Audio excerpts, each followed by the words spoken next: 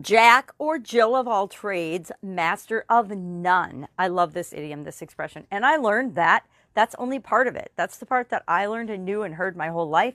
But there's an addition to this Jack of all trades or Jill of all trades, master of none. It says, but oftentimes better than a master of one. This idiom, this expression, this proverb dates back to the 14th century. And it appeared in a poem by John Gowen called Confessio, as well as Robert Greene's Ghost's Worth of Wit, or something, published in 1592. It was a collection of common sayings and things that people, expressions people use. And obviously, for hundreds of years, people have been collecting common phraseology. Words and communication and the things that we say are very important. But this one has to deal with how much it was originally intended to be a compliment, but like anything else, human beings can twist it to make it be a not compliment, right? We can take anything and we can put a good spin or a bad spin on it. We do that every day, each and every one of us. So Jack of all trades, master of none is meant to mean that you're a generalist versus a specialist. You're really, really good at a lot of different things, but you don't focus on any one thing. Experts focused, generalists are good at a lot of things. Now, the best thing about being a jack of all trades and the most important skill that any of us can have is knowing how to learn, having the ability to learn. Well, if somebody is good at a lot of things, they obviously have mastered how to learn how to do different things, because none of us are born with all these skills and abilities, right? And I was thinking of Barbie, which is why I started with this little teeny Barbie today.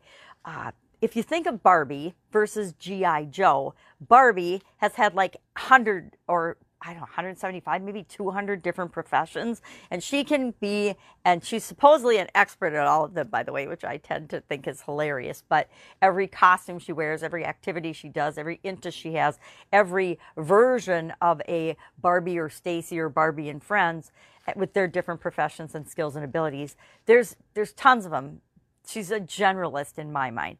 G.I. Joe, on the other hand, I'm from a family of all girls, but we still know what G.I. Joes were. G.I. Joes were always soldiers, right? They might have different costumes, different uniforms, be different military arms, but they were always a soldier. G.I. Joe is a soldier. And then there's G.I. Jane, because she was a soldier too, and there's movies about it. But to me, that exemplifies and really shows the difference between a generalist and a specialist. A jack of all trades. I would consider Barbie a jack of all trades, given that she can have all these different professions.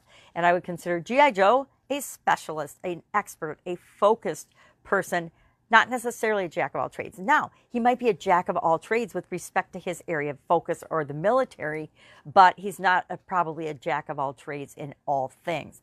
I think of, and we're going to do a little activity today. I'm going to challenge everybody to rate yourself on your Jack or Jill abilities, your ability to be a Jack of all trades or a Jill of all trades. On a scale of 1 to 10, being a Jack of all trades or Jill of all trades, a 10 means you're good at a ton of things, and and maybe you consider that in your area of focus. Totally up to you, because a lot of us in business and in the world pick a career, pick an industry, stay in that industry and focus on that. That would be a 1 if you've only ever been in one industry, if you're only good at one thing. If you're a musician and you've only ever been a musician from the time you were young, and that's how you earn your living, I would consider that a 1, 2, 3, whatever, however you want to rate the scale. It's just for your own fun, I guess, your own edification.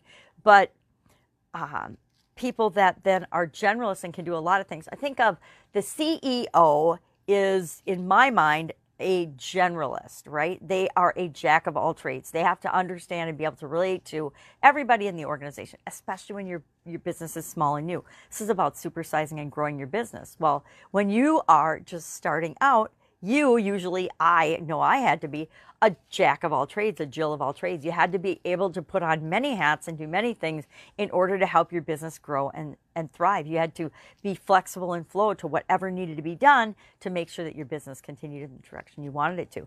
But as it grows, you can hire help and get more specialized knowledge in the different areas and aspects that are important to your business and your industry. So more and more people that you bring on are experts in their area of in their area of running a business or being involved in the business, and they would be considered less flexible, not so much Jills of the trade. Now, I think of, as I'm thinking about this scale, I'm like, okay, where would I be on this scale? I'm probably about a 7, right? I'm probably about a 7 simply because I've been involved in a lot of different industries. Now, one thing I learned early on in my career is that a lot of the skills and abilities, like knowing how to learn, are transferable from one industry to the next. And so I chose to make that my career path in corporate America, and pretty much my career path as an entrepreneur as well, and as a business owner. It's fun to me to learn about different industries and be involved just with people in different areas and aspects of business. So when it comes to life, I would say with respect to business, I'm very focused. And so then I'd be probably a 2 or a 3 with respect to businesses and operations and systems and processes and procedures and how I think about them. But as far as overall in my life, I would say I'm probably a 7. Now, I think of 2 of my brother-in-laws, and I won't name them. They know who they are. But one of them, definitely a jack of all trades. He is good at freaking everything. Anything you can imagine, any topic you ask him about, he can give you practically a dissertation on. He knows everything. He's kind of a know-it-all because he knows it all. He knows a lot about a lot of things.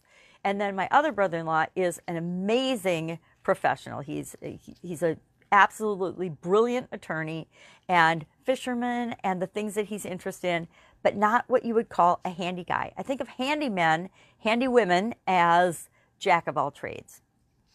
He's on sort of probably the opposite end of the spectrum. So I think of those 2, and I'm like kind of in the middle of them. You know, I know a little bit about a lot of stuff. I don't know a ton about a lot of stuff, and most of my life has been focused in certain areas that I'm interested in: manufacturing, quality, operations. There's a key core group of skills and things that I'm really interested in, so I'm always studying and learning and growing about them.